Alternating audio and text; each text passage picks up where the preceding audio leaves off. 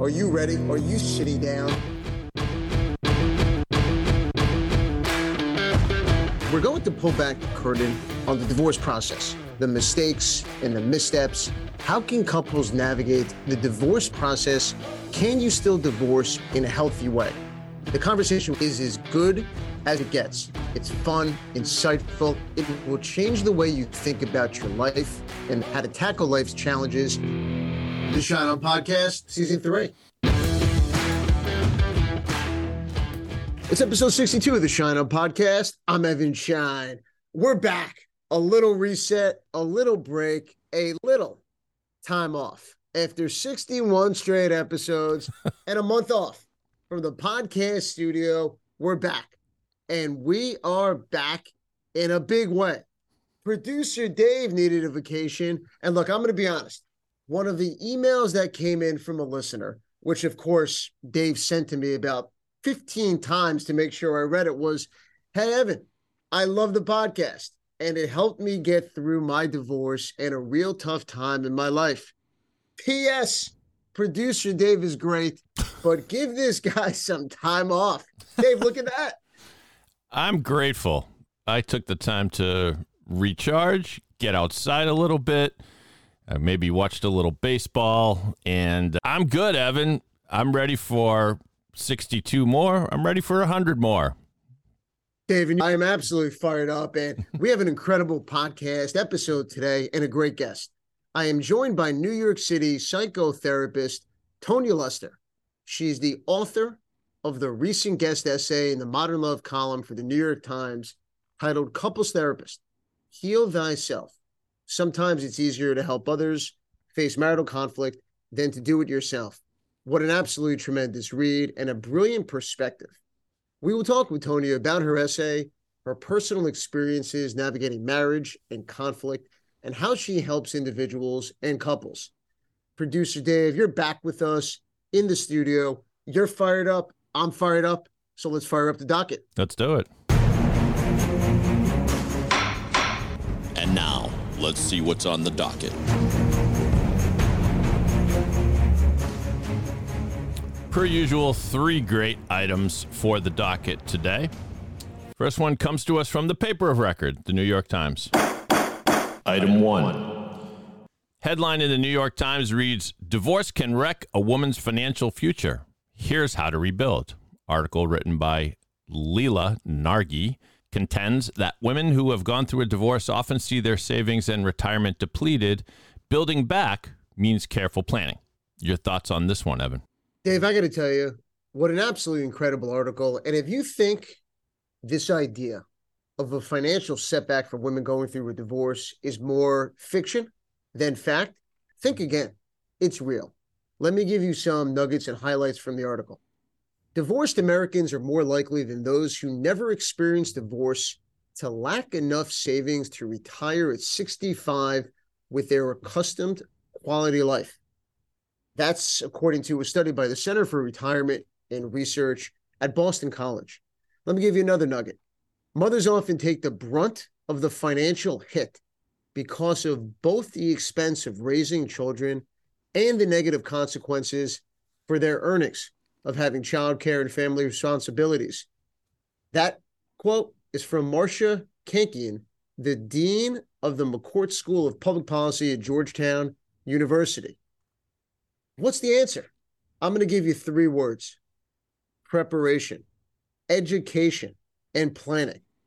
3 incredibly important things that when you're thinking about divorce, going through a divorce, or you're starting the next chapter on the other side of a divorce, if you can keep those 3 things in mind, you're going to be in a position to set yourself up so much better for what life can look like after a divorce. And Dave, this article brought back to me the important financial issues we discussed with prior guests, Karen Shalhoub and Catherine Shanahan, of My Divorce Solution. I recommend everybody go back and listen to that episode because they were both brilliant and the episode was great.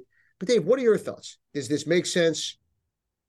What's your take? It's counterintuitive, right? Because I think popular conception out there is that, particularly in the case of high-profile divorces, that a woman assuming, although it may be a stereotype, that the woman is the custodial parent, that she takes 50% or sometimes seemingly even more of the wealth in between that couple, and the woman gets away like a bandit. This seems to suggest the opposite, that because of the responsibilities that fall to the woman after the divorce, it's a tough road to hoe. Have you found that, Evan, in your experience? Because I know, correct me if I'm wrong, you represent both men and women. I do, absolutely. I represent men, I represent women, and I see people at all different stages in their life, extremely financially sophisticated people, and people who have not been the ones during their marriage to handle the financial expenses and the financial budgets for the family. At the end of the day, I think this is a concern for anyone, not just women, but men, anyone who's in a position who's struggling with finances or who has not typically handled certain financial responsibilities. Dave, that's not easy, right? If you go from being married 15, 20 years and your significant other or your spouse handled and controlled the finances, and now post-divorce, you're tasked with the responsibility to have to pay bills and to understand cash in and cash flow out and budgets and spreadsheets. That's not an easy thing. That's right. And I know from my days in the past in the legal world, that's one of the things that makes divorce scary for the women, is it just naturally fell to the husband to take care of a lot of those things. It's not always the case these days, but it's good that people can look to someone like you to help set them on a track, on a pace to succeed. The number 2 item on the docket comes to us from scarymommy.com. Item 2. The acclaimed website, scarymommy.com, brings us this article written by Diana Park. Headline reads, "You already know if you want a divorce. I found myself taking steps towards a new single life, even though it was unknown and terrifying." Take on what it was like for this woman to face the reality and really let the reality sink in of a divorce, but that the choice perhaps was simpler than meets the eye. Your thoughts on this one, Evan? Well, Dave, let me start off by throwing this to you. You're divorced. You went through the divorce process. How did you know that divorce was right for you? And does this idea that even being 100% positive when it comes to divorce and all that's involved, does that even exist? I'd say no. It's absolutely true, because I had a friend who had gone through a divorce about a year prior to me. I looked to him for a lot of guidance, and he said, you're constantly searching for when is the right time to do this, and there's only one answer. The answer is it's when you decide to. And so that, I said to him, isn't really helpful because I don't know. So, but take us into that moment when you were deliberating, having conversations, discussions with your wife and whoever else that you may have been discussing it with. What made you realize that this might be the best thing, even long term, if in fact in the short term you knew that it was going to be challenging and difficult? Well, it got to the point where the counter arguments just sounded like so much excuse making. In other words, you kind of know, I think in your heart, whether it's right to be with this person for the rest of your life. You probably know that pretty early on. You probably know that when you first consider splitting. The problem is, there are so many logistical details that you have to get through your head. How is this really going to work? Where am I going to live? How are the kids going to take it? And eventually, if it's strong enough in your heart that I'm just simply not going to find happiness with this person for the rest of my life, neither one of us is going to find happiness. We need to find our own happiness. Then eventually, all those little details, they become secondary, and you start on your path and you start planning. What advice would you give to someone having been through it, who is going through that exact thing and struggling with what the article in Scary Mommy talks about, which is this idea that you have to exhaust everything else, individual therapy, couples therapy, endless discussions over a cup of coffee at the kitchen table with your spouse, and you need to be 1,000% positive before you divorce? Well, I don't know if my opinion is universally shared by people who've gone through a divorce, but you don't have to. And every marriage is different. And some may know at that first nerve-wracking conversation with your spouse, you may know right away that there's nothing left here. It has to end. And if you're comfortable with that, then that's the way to go. But I think people are complicated. We all, even the most hardened of us, have feelings, and we know we're going to feel bad. And I've always said that no matter how much I was convinced that I shouldn't be married to this person, that it's going to be a sad thing when it ends. And it's still a sad thing. I still look at it as sad. So my that was a long way, I think, of saying is my advice is to people, it's okay to feel horrible about this. You're going to feel horrible about it. It's a sad thing, but that doesn't mean you're alone. That doesn't mean that's not normal. That doesn't mean you have screwed up everything in your life. Some of these dark places we go to when we're thinking about this. It's okay. It's going to be a hard thing. It should feel hard. So, but when you know that you need happiness in a different place, you should allow yourself to pursue that happiness. I think that's the best advice I can give. And David, that's great advice. Let me ask you a question based on that. You talk about how it's okay to accept and acknowledge it's going to be hard, it's going to be difficult.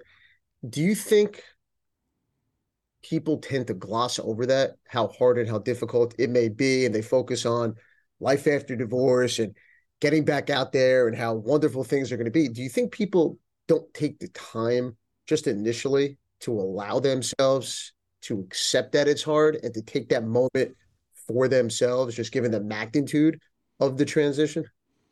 Yeah, well, there might be some wisdom in the Swedish rock group ABBA and their song "The Winner Takes It All." Evan, I know you're a big fan of ABBA, and the way I interpreted that song was, most relationships, there's one winner and then there's one loser. There's one person who wants it to end, and then there's one person who doesn't. And so oftentimes, at least at first blush, that's what you'll see. You'll see one person who's really crestfallen and the other one who's just thinking about the future and how exciting it's going to be. Well, the bell tolls for all of us, not to sound too somber, but it really does. In other words, there were moments where I was just delighting in the newfound freedom I was going to have, but that's short-lived. Reality will set in, and eventually you'll probably feel crushed over this, no matter what, no matter which quote-unquote side you're on. And it's okay. It's okay. It is the end of a marriage. Many people equate it to a death, and there's mourning, and there's pain, and there's all of that. But pain is part of life. So as long as you're pursuing your happiness and doing the best you can, sometimes that is the best you can do at the end of the day. We'll move on to that was heavy, Evan. Good questions.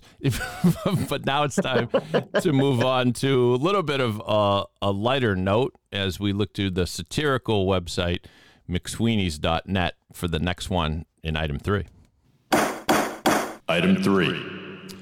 The article in McSweeney's provides the following: places to cry over your impending divorce, rated.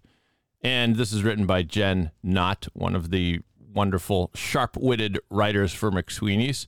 And it's a laundry list of, just like it sounds like, places you can go to weep when your divorce is imminent. Your thoughts on this? Dave, we're going to have a little fun with this, and I'm going to give you my favorite, the one that makes the most sense, and the one for me that's an absolute no-no, and I'm going to ask you to do the exact same. My favorite is on a boat. Look, I'm not a boat person. You're not going to find me on a boat, a kayak, a canoe, a rowboat, a sailboat, a toy boat. Absolutely not. A cruise? Hell no.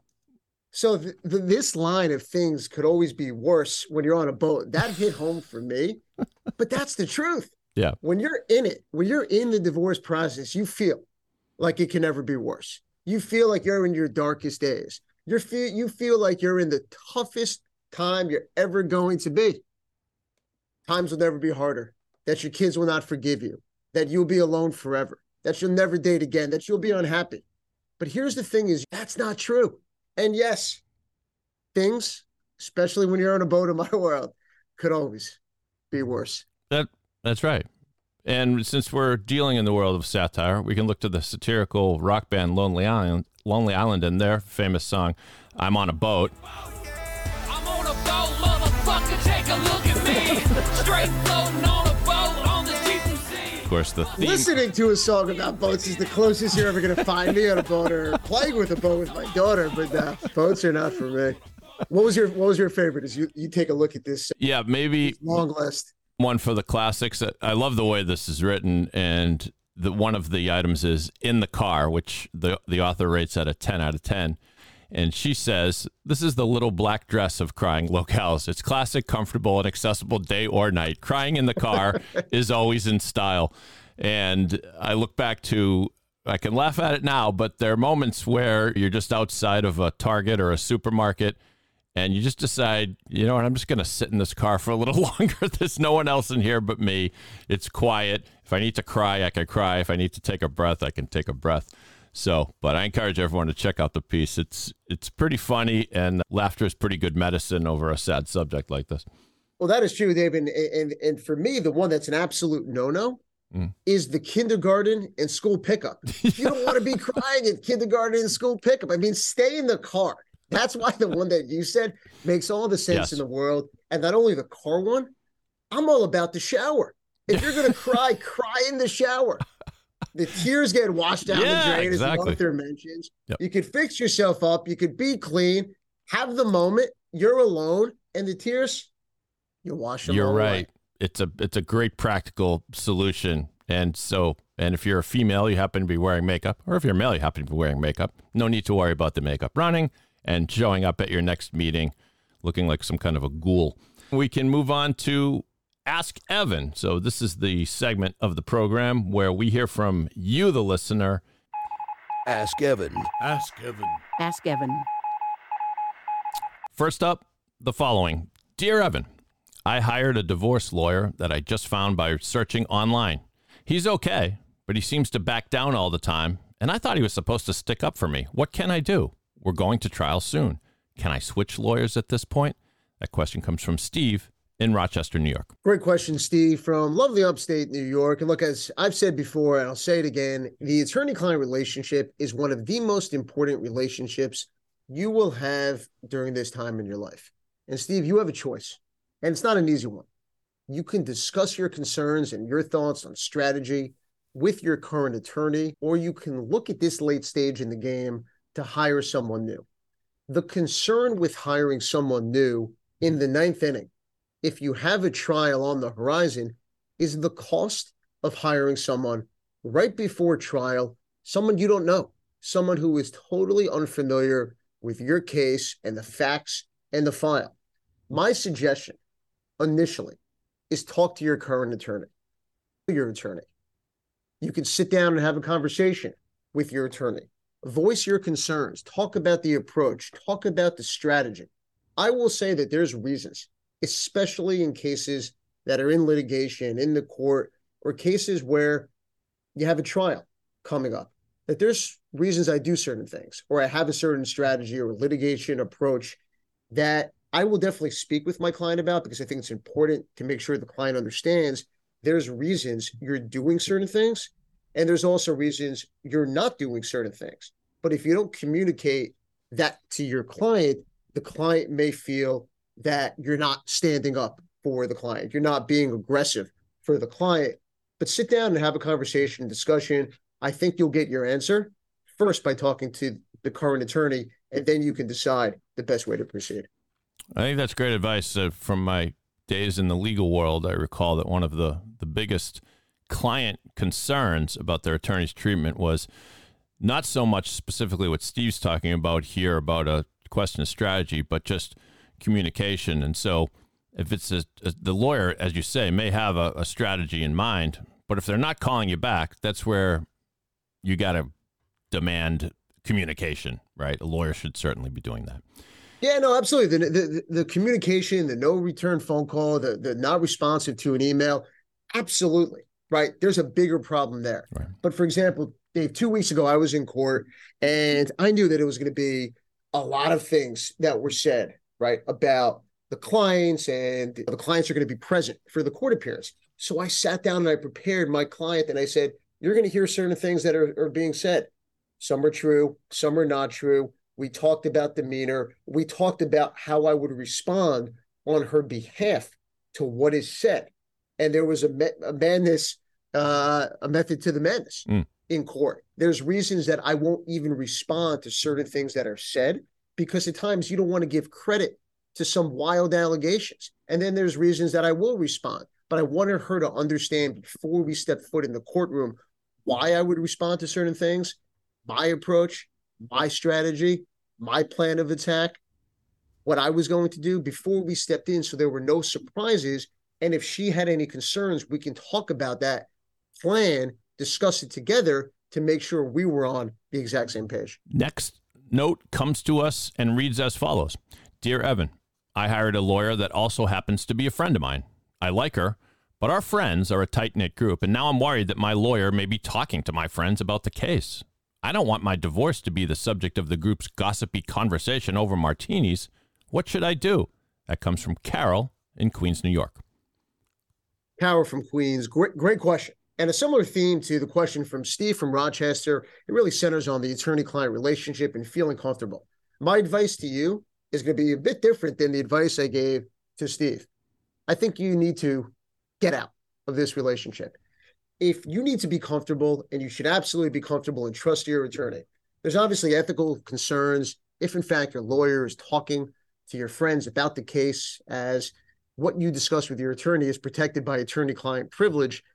If this concern is something that's already eating at you, is already on your mind, is already causing you doubt with your attorney, and you don't believe it's going to change, I would suggest interview other attorneys. You want to be comfortable.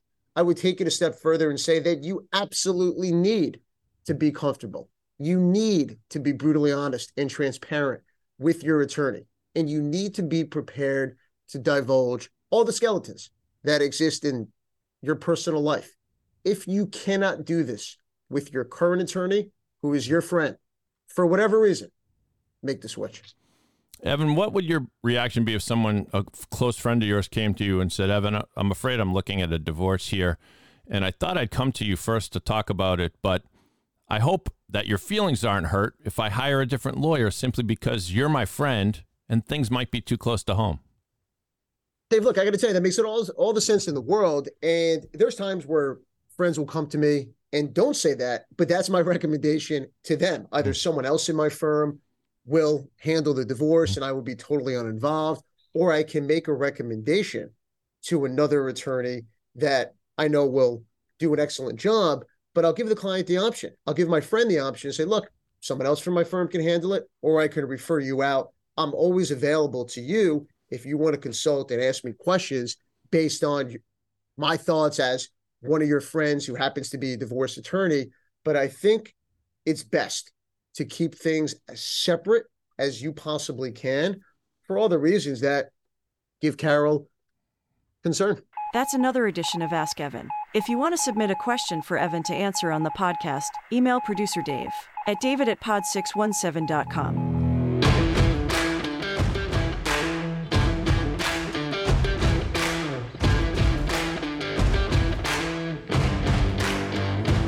Our featured guest on this week's episode of the Shine On Podcast is Tonya Lester. She is a psychotherapist in Brooklyn, New York, working with individuals and couples. She also wrote a brilliant essay recently featured in the Modern Love section of the New York Times titled Couples Therapist, Heal Thyself.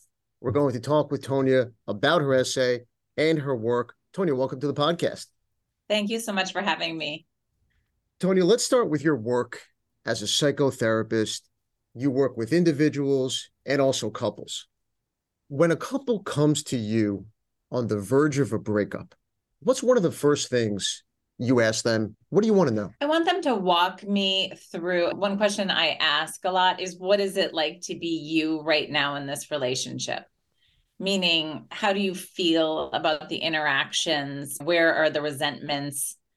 What attracted you together in the beginning that's still there and what's not still there? I want to see how much energy there is behind staying together. That, of course, is a huge thing. We talk about leverage. Leverage can be having children. Leverage can be that there's been this long relationship. They've really grown up together and really want to have a lot of longevity and to stabilize their family. Or it can also be, and this is probably most often the case, that there is a lot of love there. And they remember how they felt about each other in the past. And they know they've gotten really off track, usually with communication and resentments, and are looking for some guidance to get back on track. That's what's most typical. Do you find that the answers that you get from one of the people in the session, do you find that it often surprises the other spouse? Yeah, what I find actually is that they haven't been talking about it at all. So they're pretty surprised at what their partner says. And I've had people say, even after the first session, which the first session, to me, it's more, I'm just really trying to get a lay of the land and figure out what's going on with each person, and then kind of setting an avenue for how we're going to work that we all agree on. That's the most important part of the first session. So it's not like you're really getting your hands dirty necessarily, outside of just figuring, kind of making a plan.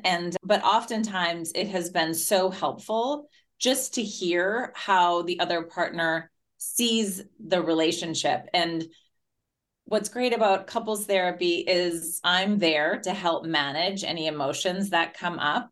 It's the place to say hard things in a way that hopefully feels safer than in someone's kitchen after a long work day. And so a lot of times just that, the real honesty is refreshing. We think it's going to be devastating. And of course, sometimes it is, but a lot of times people walk away from that first session thinking, okay, now we can get down to business. Like, now we can actually do some work here and hopefully have some empathy for their partner about what their partner has been experiencing. Tonya, what sort of things are red flags for relationships that either simply can't be saved, or when you hear and see certain things, you have your work cut out for you? When the couple doesn't have a shared reality of what's happening and what their life is like. So some of that is normal, where someone will say, you left the meat on the counter, it rotted, we needed it for the party the next day, and you never apologized. And the other person will be like, I did apologize. I said the words, I'm sorry. That kind of disagreement, that's okay. We don't have a videotape. We don't know. We can just agree to disagree.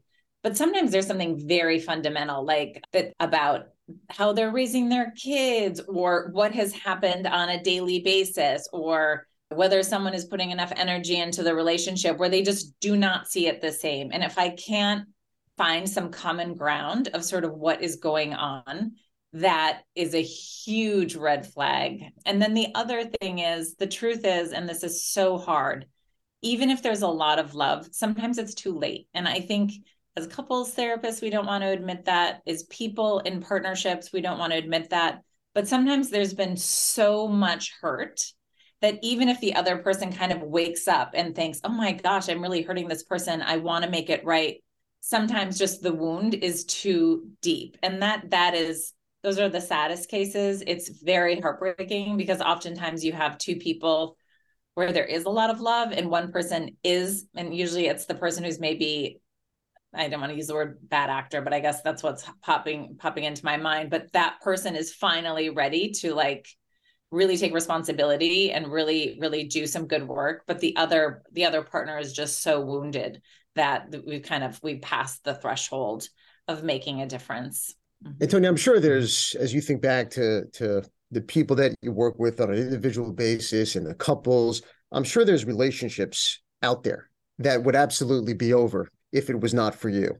And without mentioning names, of course, could you give us an example of a couple who came to you in distress at a very tough, challenging time in their life, and couples therapy was a success? Yeah, I mean, I hopefully have a lot of examples. One that leaps to mind is a couple who were so explosive. Both came from extremely explosive families. And so the fights would be just these scorched earth situations where the names they were calling each other and the accusations, it was like a wall of rage. And when I started seeing them, I was like, whoa, can I tolerate this? Let alone can they tolerate what the other person is giving them?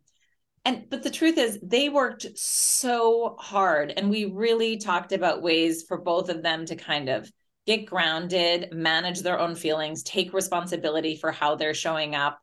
We got very deep into family history, which isn't always necessary, but usually it is, right? Because we show up in our relationships with with our childhood, right? And we reenact a lot of the hurt we had growing up on our current partners. And so to get really, really clear about one person feeling disrespected, if the other person had kind of any questions at all, like what's that about? And having this person really take responsibility for that.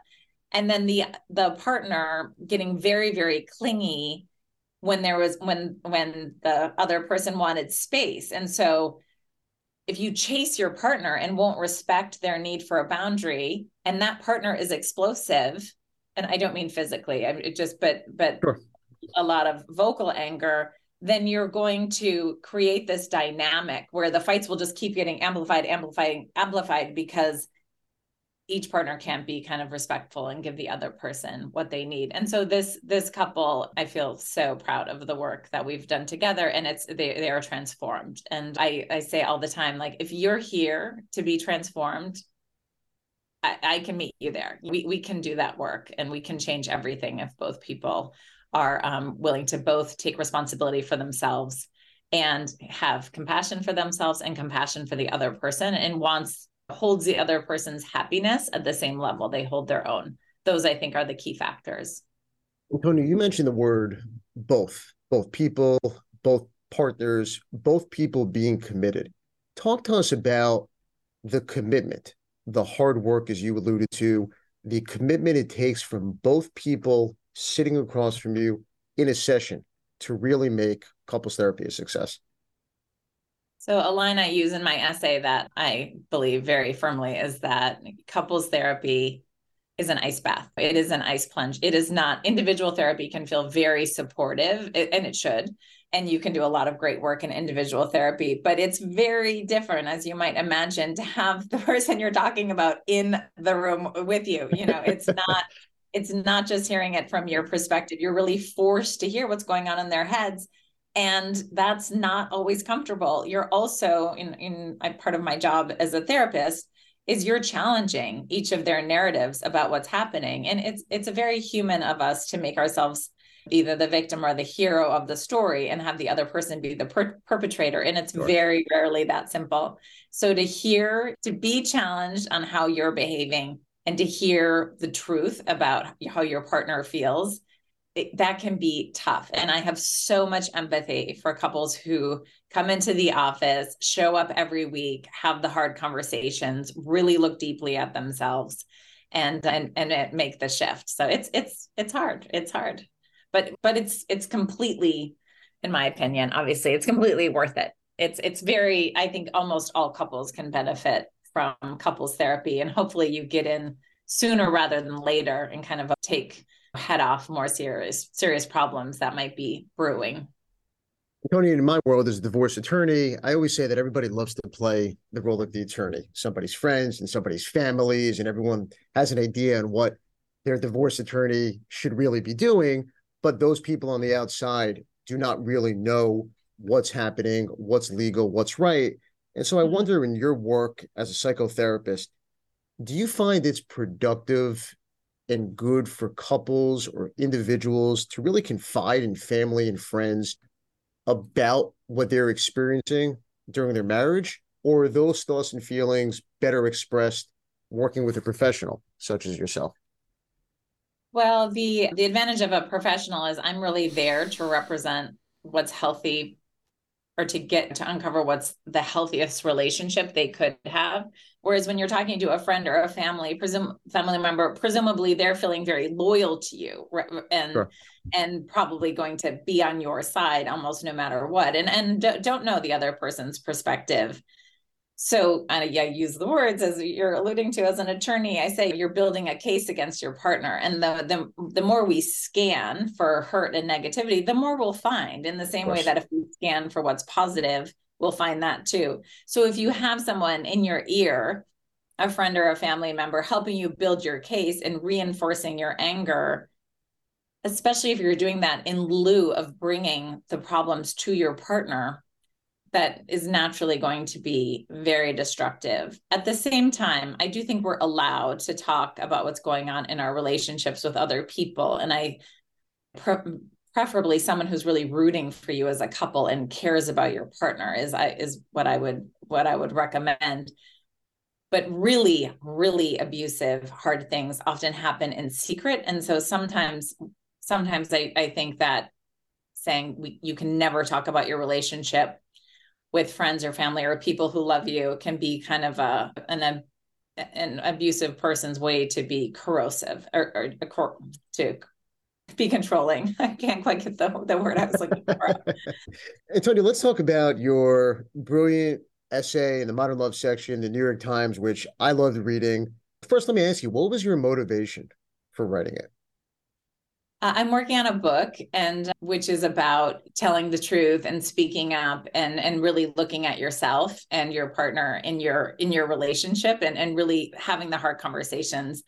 And of course, I grapple with that so much myself. I'm definitely someone, I like peace. I like fun. If there's a way to avoid a hard conversation, as I wrote in the piece, I will avoid it. So spending all day encouraging people to have the hard conversations and realizing that in my own relationship, and I've been with my husband since my early 20s. And so it's been a long relationship, and we have had fallen into some patterns that weren't great. There's tons of love there. I wasn't worried. I mean, and I say in the piece that I was nervous about being in couples counseling, but overall there was a lot of strengths in the relationship. So it was funny because I love the Modern Love column, and I liked the idea of writing it. And my husband actually doesn't remember this, but I said, I want to write a column for Modern Love. And he said, you should write it about getting the dog, not realizing how in depth, that was. Oh, we're gonna get into trouble. We're gonna get into trouble, the dog. Don't worry. But let me ask you about your husband. How did he feel about the essay in the Modern Love section? Yeah, he was really supportive. He's a wonderful person. And he is excited for me to kind of stretch my wings professionally, and knows that I have a blog on Psychology Today. I've been kind of making writing part of my practice. This was certainly the most personal. One thing that was kind of funny is I had, of course, sent him the essay before I submitted it. And he was like, it's good. It's a good essay. He didn't really comment on the content. And then I sent it off, and Dan Jones, who's the famous editor of the Modern Love column, he set up a call, and I knew if he set up a call that it was going to be published. And in the call, he wants to make sure it's all true, right? So he ask to speak to my husband, and you really fact check everything. And so he asked my husband if he kind of supported it. Yes, my husband said yes. But then when it actually came out, and with both of us, you see it in black and white. And I was actually traveling at the time, so we weren't even together. I think we both were like, this is a lot to have out in the New York Times. Like, this is a lot to have out in the newspaper. But one thing he said, he was like, I never said no. I would never just say no. I was like, I think you did say no, but he's been super wonderful and supportive about it. That's great. Yeah, go ahead. We had processed it together, right? We're in a different place. I wouldn't have written something like this if we were right in the middle of it. And in the same way that I don't share things like with clients or whatnot that hasn't been fully processed. So yeah. Well, tell us more about the book. And obviously it sounds like you have a lot of exciting stuff going on between your practice, the articles on Psychology Today, the guest essay, which is an absolute must read in the New York Times. Tell us more about the book. The book is called Be Difficult, and it's about kind of leaning into healthy conflict. And I hope that both men and women would benefit from the book, but a lot of it's really geared towards women who have been encouraged to be kind of go along, get along, be low maintenance, which is a term I absolutely hate, and to kind of hyper accommodate. And of course, I'm not talking about all women, but hyper accommodate the people around them. And then why I started writing the book is I was having a lot of couples come in where the wife would have been kind of unhappy and kind of saying this wasn't working, but then suddenly be done, and her husband would be stunned, right? Because he hadn't realized really quite how unhappy she was. And you can, I'm sure that blame is shared in a situation like that. But the book is really about that it's better to speak up. It's better to be known. And if we can have good, hard conversations along the way and assert ourselves while taking the other person into account along the way, we're going to have stronger relationships. And this is both in a romantic relationship, but with friends, with family members, at work, all of that. So the book covers all of that. No, that's exciting. We can't wait for the book to come out. Going to the point about communication and the conversations, especially those hard, tough conversations that so many couples and so many people should have, far too often, as you see and I see, people don't have those conversations about life, about work, about children. And marriage is work. It's not, honeymoon forever. And so what specific methods can a couple use, can a couple implement to not only improve their communication, but to facilitate having those tough, hard conversations? So one thing I like to suggest is to have a dedicated time to have the hard conversation. So obviously that can be in a therapist's office, but it could also be, we sit down on Sundays, we each have a cup of coffee and we have hard conversations. And so we've set the stage.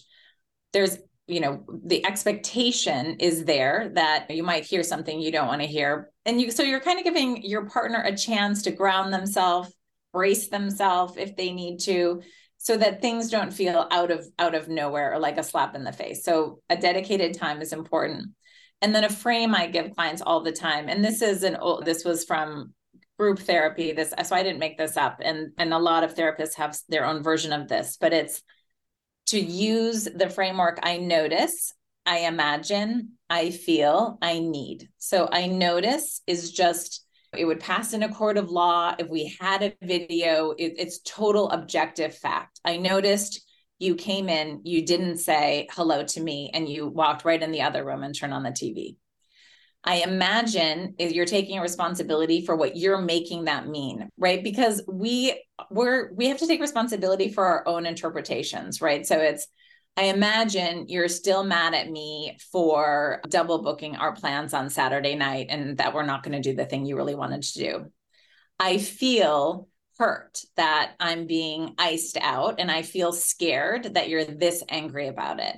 And I need you to be able to talk to me and to adjust the plans if necessary. So that would be, because the other person might say, I notice that you've been asking me over and over again if I'm okay. I imagine you feel guilty because you knew that what we had on Saturday night was very important to me, and now we're not going to do it. I feel frustrated that you're acting like I'm the bad guy when you did something you knew would hurt me. And I need to know you're taking me into account, and that talking about what we're going to do plan-wise is collaborative. So that would be an example, right, from each person's point of view. And you can see, like, it's not okay not to talk to your partner, right? But it's also not okay to just veto important plans. And so that's what we get. That's how we try and get to kind of the heart of the matter. No, I absolutely love that. Going to the conflict part of your work that you touched on before, unfortunately, children are often wrapped up in the conflict of their parents and the conflict of a couple.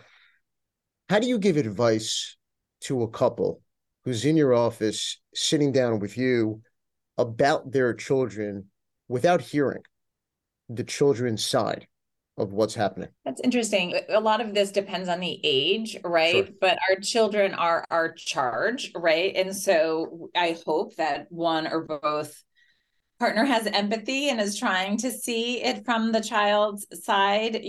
I'm sure as a divorce attorney, you must say this to couples all the time, holding a child's best interest as that's leverage, right? Like that's good, important leverage, because most parents do want what's best for their children. And hopefully most parents can put some difference aside in order to do what's best for their kids. It is tragic that I'm sure in divorce situations, sometimes a guardian ad litem, or sometimes the child really does need another voice.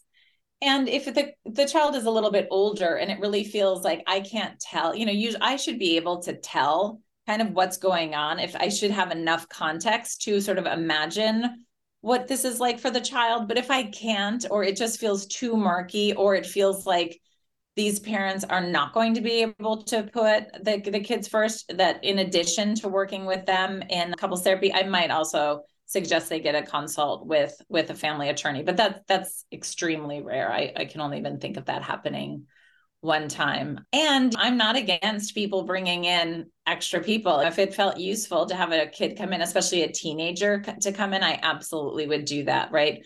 We are not a couple in a vacuum, right? We are Sure. affected by our kids, our jobs, our own parents. And so I always welcome bringing extra people in.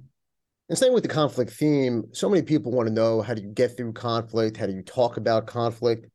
But what do you find are the bad habits that couples fall into that eventually lead to that conflict? I think the building a case in their own minds without speaking up about what they're feeling with their partner, that's number one. Complaining about their partner outside of the relationship, which we talked about before, while not telling their partner what their complaint is, I find that very, very counterproductive. Getting dug in on a point of view and not working to see the partner's point of view, being rigid in your thinking, I am all right and you are all wrong, or my way is the right way, and so every other way is a mistake or less than.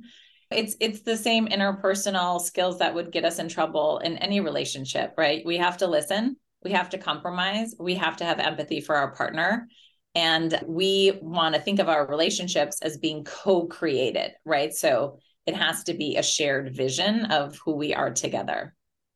I said we were going to get to trouble the dog, so let's go there. In your essay, you detail the conflict between you and your husband over getting a dog.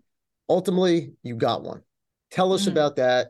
Tell us more about the name Trouble. Yeah, this is also, my husband is a big softie, right? So one difference I think that I would say we have is he wants things hassle-free.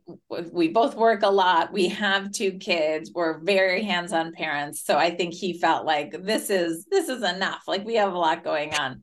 So he always wants less hassle. I like happy chaos. I could have had 6 kids. Like, I like tons of people over. I love animals. So we're just different, right? And that's okay. We just have to try and accommodate each other. When it came to trouble, he relented. He relented, and he is he's devoted to Trouble, and nobody is more devoted to both of our pets, our kids, the whole operation. So he can resist a little bit at the beginning, but I knew he'd love it once we had him. And he did. He does.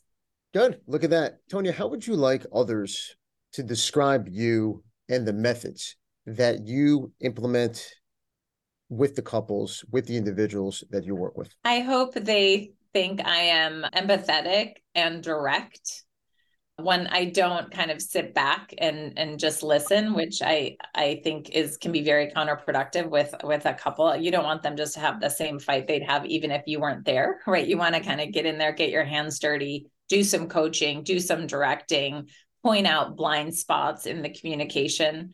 So I imagine they would say I'm very direct, very hands-on, but really, really rooting for them, right? You can't be direct and say hard truths if they don't feel like I really, really want the best for each of them, whether that means staying together or separating. And that I think relationships, these are the foundations of our life. This is what makes life meaningful. And so I hope that it's hard truths couched in love, actually, I would say, or compassion. Tonya, we're going to have a little fun on the Shine On podcast. We're going to bring back producer Dave, who is going to kick off a segment. We're going to have a little fun. Producer Dave is going to walk us through a few different relationship quotes. We're going to get your take on it. Producer Dave, take it away. Yes, Evan, we have scoured the internet for the greatest thinkers of our time and have come up with some quotes that may or may not be the greatest thinkers of our time, but they'll be interesting. So we're going to read a quote from a famous person about relationships and get Tonya's thoughts on it. Number 1, this quote comes from journalist Mignon McLaughlin. She writes, "A successful marriage requires falling in love many times, always with the same person." Your thoughts on that? I love that.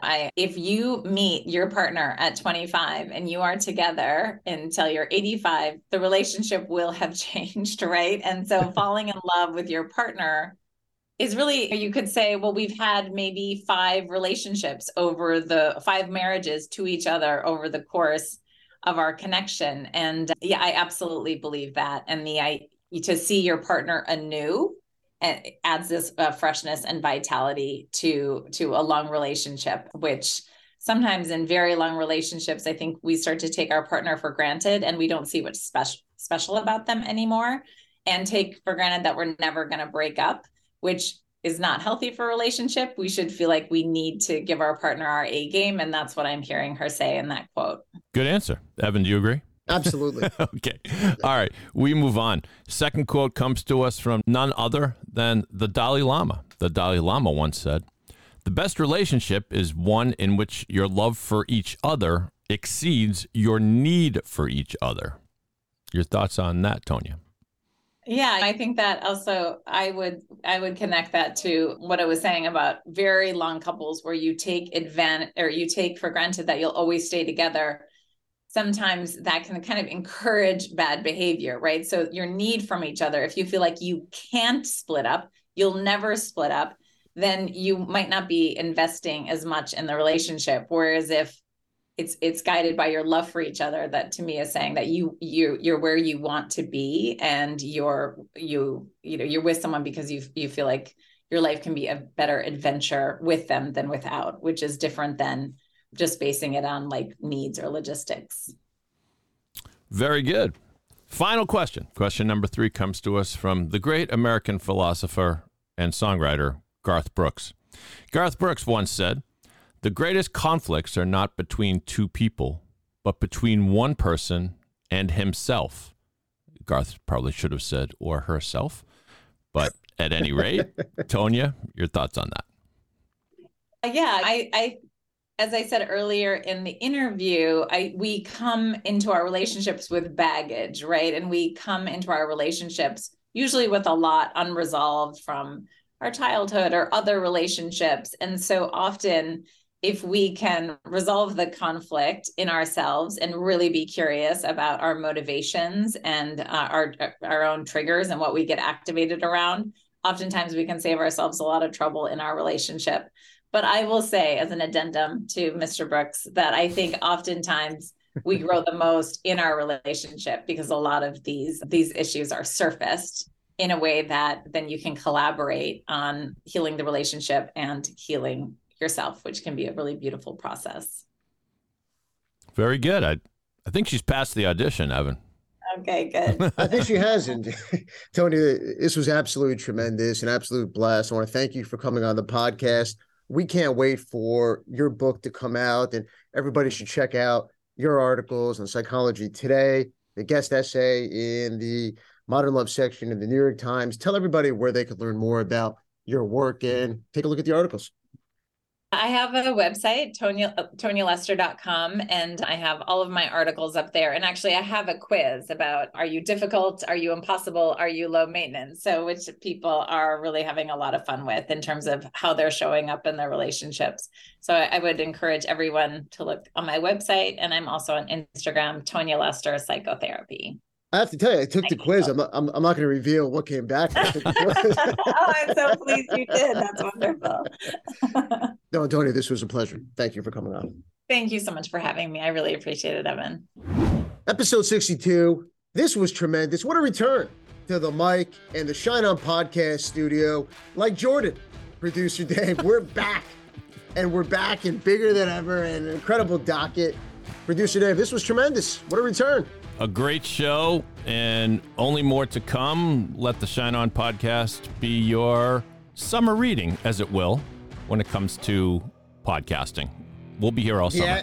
The Ask Evan segment with 2 questions from our loyal Shine On podcast listeners. That was great. Keep sending them in. You can listen to the podcast on all major podcast platforms. And also, check out the episode on Pod 617, the Boston Podcast Network.